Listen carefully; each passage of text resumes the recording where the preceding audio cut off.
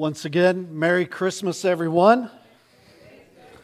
I would love for you to turn in your Bibles to Isaiah chapter 9, verse 6 for the fourth week in a row. Isaiah chapter 9, verse 6. And if you didn't bring a Bible with you, we have Bibles under the seats in front of you. And you can take one of those Bibles home as a gift from us if you do not have a Bible that's a little bit easier for you to read.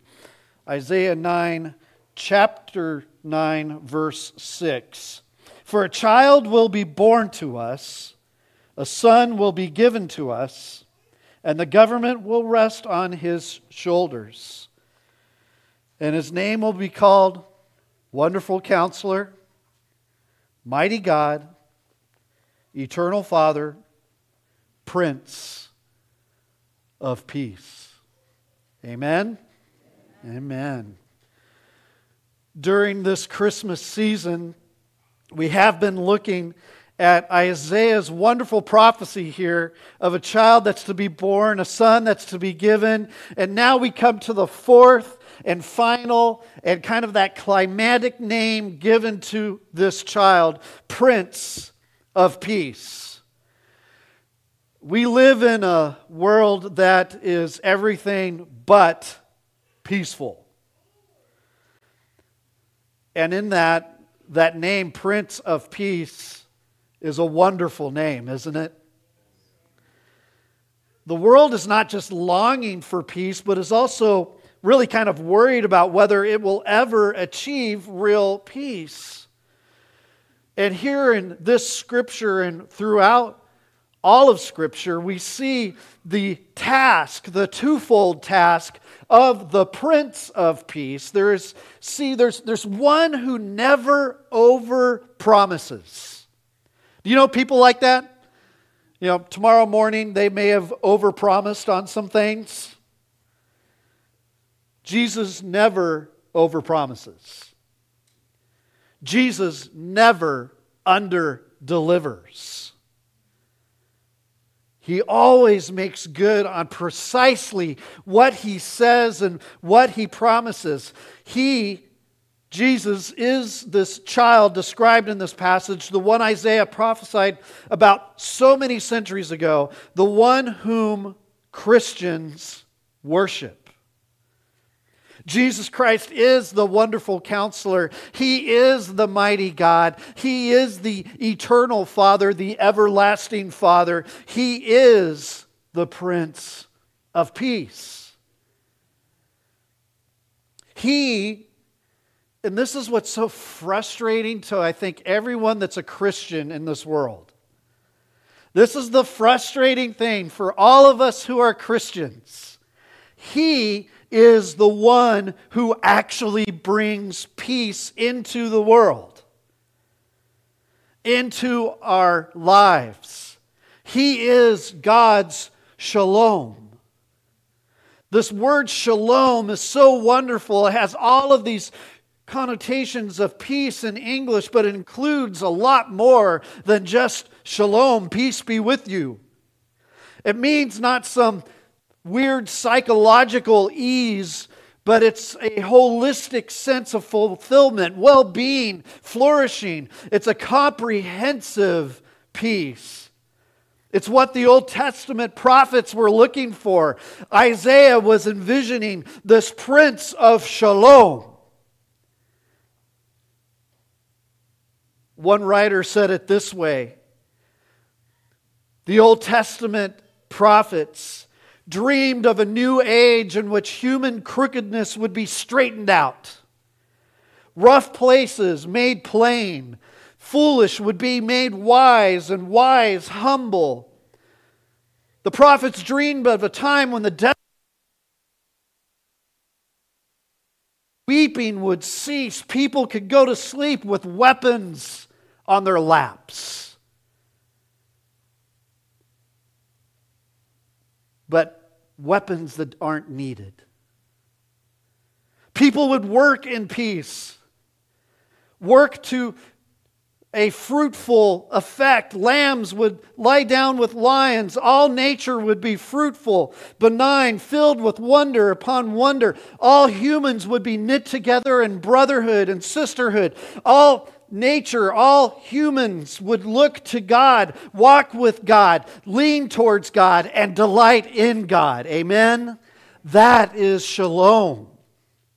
Shouts of joy and recognition would well up from the valleys and the seas. Women in the streets and men on the ships would shout in joy. The webbing together that this writer says of God, humans, all of creation and fulfillment and delight is what the Hebrew prophets called shalom. From such a little word comes so much, and comes something that is completely void in our world. The kind of peace that the Prince of Peace alone can bring. And he achieves it in two ways. First of all, he achieves it by literally ending war. As you read in Isaiah 9, right before verse 6, in 4 and 5, he says he's going to break the sword, the rod of the oppressor. Every blood-soaked garment in war is going to be rolled up and burnt for fuel. Secondly, he's going to extend this well-being, the safety, the security of human flourishing to everyone. Of the increase of his government and of peace, there will be no end. He will rule with justice. He will rule with righteousness. Everyone under his reign will flourish. Are you looking forward to that? See, this is the twofold task of the Prince of Peace. He will put the world right. A process of peacemaking that Christians know began at Christ's birth, but won't be completed until Christ returns. You see, there's this hostility there, isn't there, in this world today? This hostility, not just between man and man, but hostility between God and man. Do you know where the Prince of Peace must begin if he's going to achieve peace? Do you know what is at the root of everything lacking of peace, or the core of violence and hostility in the world? Do you know the one thing no politician can do about this, because it only can be dealt with by the Prince of Peace? And that one thing that absolutely no one can do anything with is our own hostility towards God.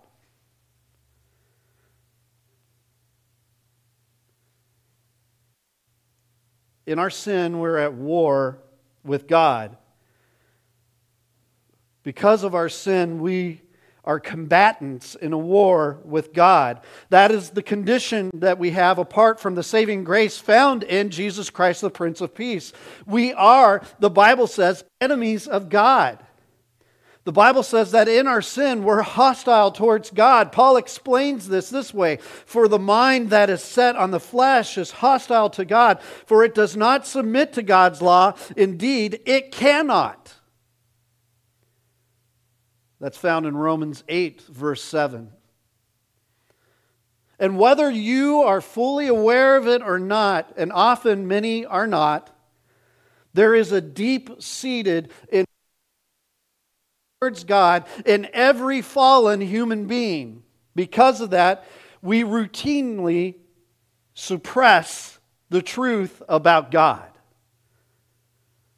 People don't want to be confronted with the reality of His presence. And so we have these subtle and sophisticated defense mechanisms where, as it says in Romans 1:20, we suppress the truth in unrighteousness. And you can actually find that in a lot of the secular celebration of Christmas. The suppression of truth in unrighteousness. Instead of focusing on the birth of the Savior, we focus on stuff. What is that doing? It's suppressing the truth in unrighteousness. It's kind of like this as well. I don't know if any of you have ever had this happen. By the way, if you're visiting, that's my lead into a sarcastic statement. But I think most of us have had a falling out with someone, maybe family, friends, whatever. And whenever that person is near, you have a hard time acknowledging their presence. Have you ever been there, done that? You're like,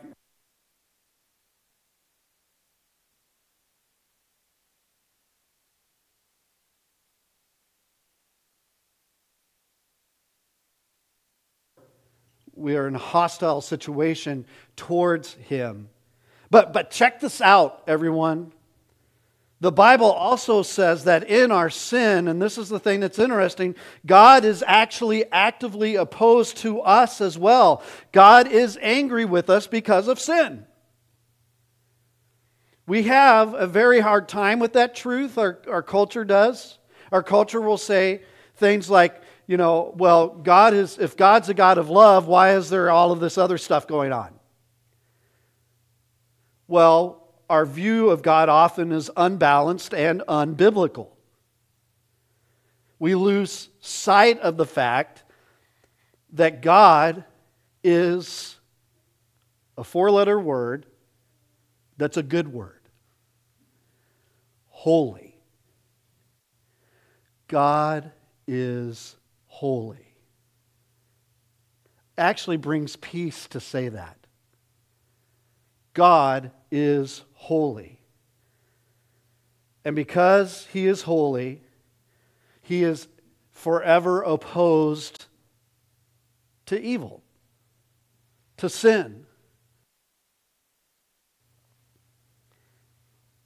And that's all over the place in our world, and it's all over the place in our own lives and our fallen condition.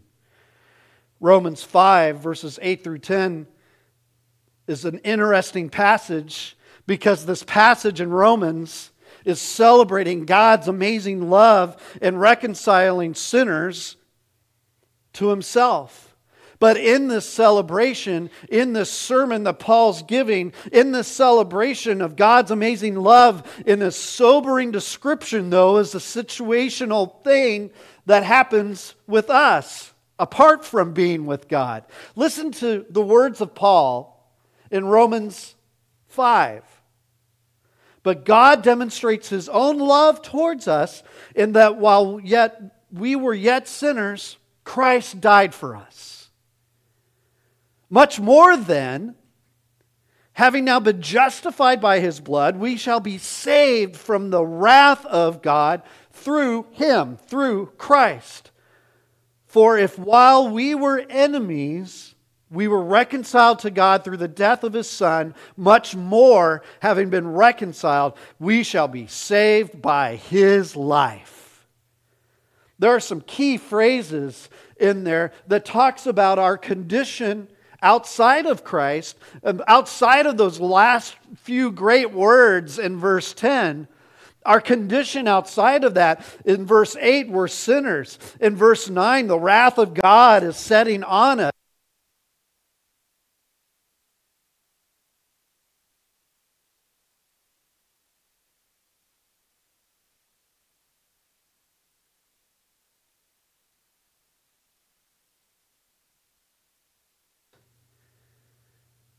And that is why the cross of Christ is not optional in our celebration of Christmas. It's necessary. If we're going to enjoy real God, it is only going to come one way. It's not going to come by God ignoring our sin or making light of it, overlooking the things, playing nice. It's just they're sinners by nature. The only way peace with God will come is by God dealing head on with it. And He dealt head on with it with Jesus. And that is what He has done. The gift of the Son, the one whom is rightly called the Prince of Peace.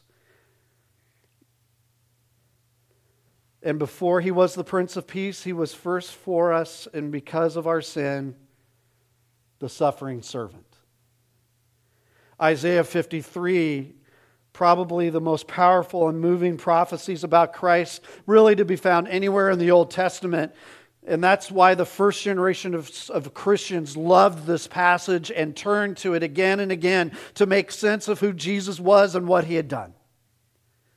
If you've noticed around here, Daniel and I land on Isaiah 53 quite a bit.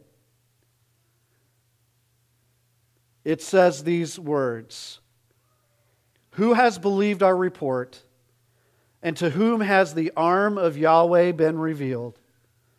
For He grew up before Him like a tender shoot, and like a root out of parched ground. He has no stately form or majesty that we should look upon Him, nor appearance that we should desire Him. He was despised and forsaken of men, a man of sorrows and acquainted with grief, and like one from whom men hide their face, He was despised, and we did not esteem Him.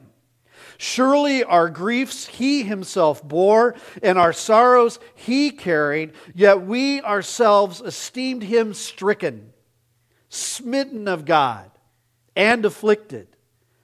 But He was pierced through for our transgressions. He was crushed for our iniquities.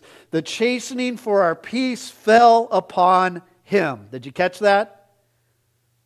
The chastening for our peace fell upon Him. And by His wounds, what are we?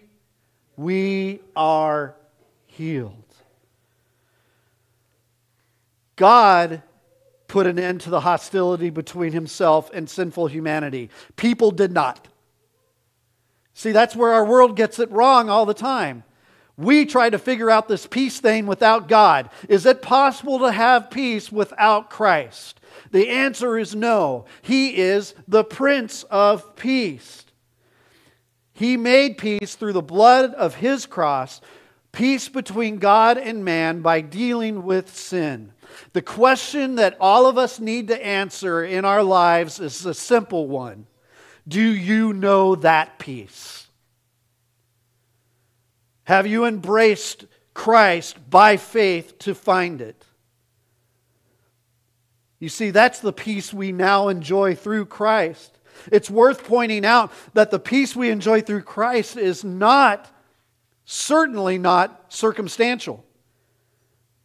That is, it's not the case that the Prince of Peace will fix everything in your life presently.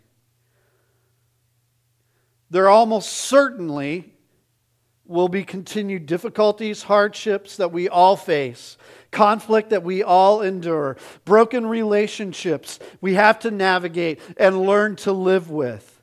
The Prince of Peace doesn't promise perfection in this life.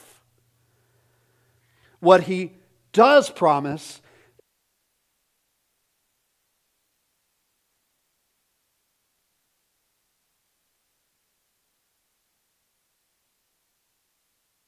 them just that kind of peace, even in a world that was going to butcher them. He knew the world was going to be hostile to Christians.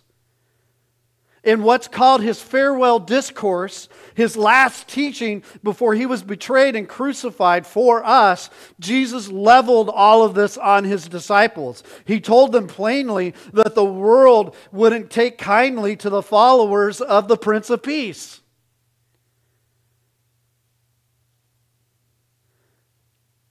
The King, Jesus, who was going to disrupt the powers and the patterns of this world. John 16:33, in the world you will have tribulation. He says it very candidly. He also tells them in verse 33, I have said these things to you that you may have peace. Isn't that interesting? You're going to have tribulation, but I say this to you so that you can have peace. Earlier on, in John 14, Jesus said, peace I leave with you. My peace I give to you. And when Jesus appeared to his disciples after the resurrection. You may know his first words to them. John 20:19.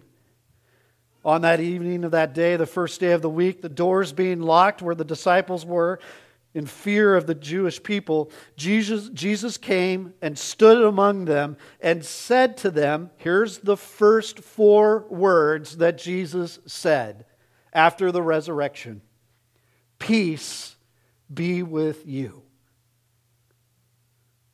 Who was with them? The Prince of Peace.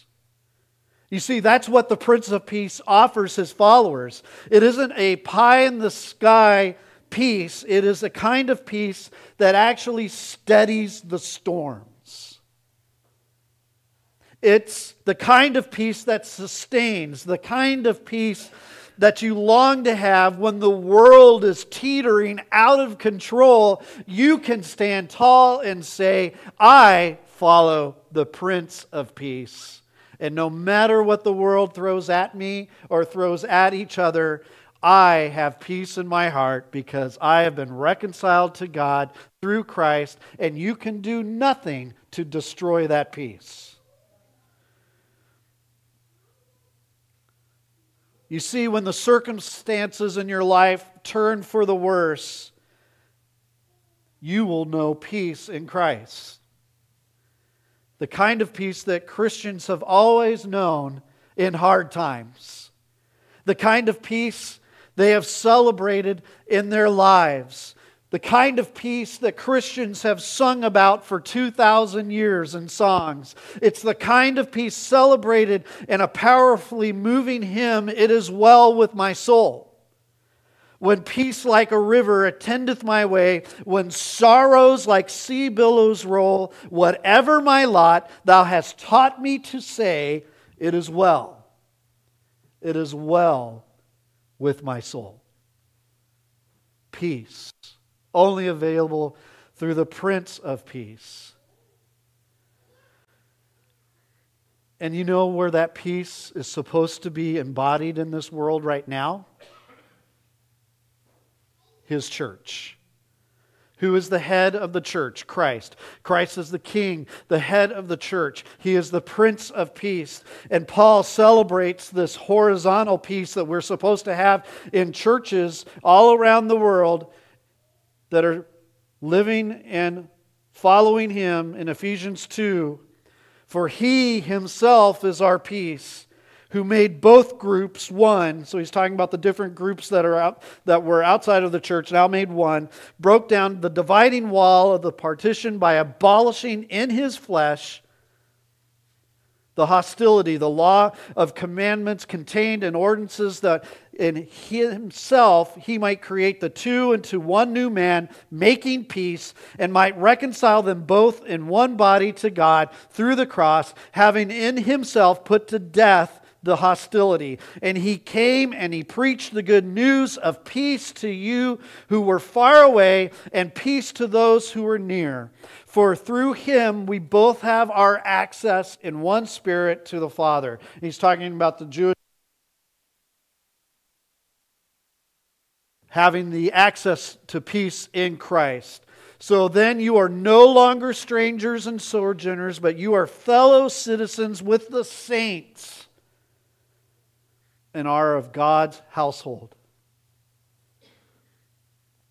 Yes, Christians are the ones that are to embody this peace in our relationships with one another in the body of Christ. The church is a place of peace, not of conflict, not of petty church politics, broken relationships, rivalries, infighting, all of that junk. And for those of you who are visiting with us today, I would like to tell you, in 30 years of ministry, full-time ministry, I find in West Hills Church right now peace. It's a fun place to be. I really believe we're not perfect. We're close, but no. but we're striving to be one body, as Paul talks about, living under the authority of Christ, who is the Prince of Peace. And then we're supposed to walk in a certain way, then Paul says, to walk in a manner worthy of the calling to which you have been called, with all humility and gentleness, with patience, bearing with one another in love, eager to maintain the unity of the Spirit in what? In the bond of peace. We embody peace in our relationships. We proclaim peace to the world. God has given the church to the world. Do you know that? The ministry of reconciliation belongs to the church. In Christ, God has reconciled the world to Himself, not counting their trespasses against them, and entrusting to us, do you catch that? Us, the message of reconciliation. We are ambassadors for Christ. God making His appeal through us. We implore you on behalf of Christ, be reconciled to God. You see, the famous English poet John Milton, who died just a few years ago, like 400 years ago. He penned many powerful poems, but one of which was a Christmas poem entitled On the Morning of Christ's Nativity. And it was written in 1629. And it speaks of how God the Father, in His infinite grace towards us, graced us with perpetual peace through the gift of His Son, whom we know as the Prince of Peace. And the poem goes like this. This is the month, and this is the happy morn, wherein the Son of Heaven's eternal King, of wedded maid and virgin mother born, our great redemption from above did bring, for so the holy sages once did sing. That He our deadly forfeit should release, and with His Father work us a perpetual peace. Our Prince of Peace, prophesied long ago, promises us perpetual peace. It's inaugurated now in this life when we find peace that He offers to us through His death and resurrection. It is a peace that will be fully consummated one day when He returns, when the trumpet sounds and the host of heaven in His train is there to finish what He's begun and to usher us into a never-ending era of peace, joy, and life with one another and with God forever and ever. And until that day arrives, may the peace of Christ rule in our hearts. Because the Son of God, this Jesus that we celebrate His birth right now, He is the wonderful Counselor. He is the mighty God. He is the eternal Father. And He is the Prince of Peace. Let's pray together. Lord, may we find peace through Christ.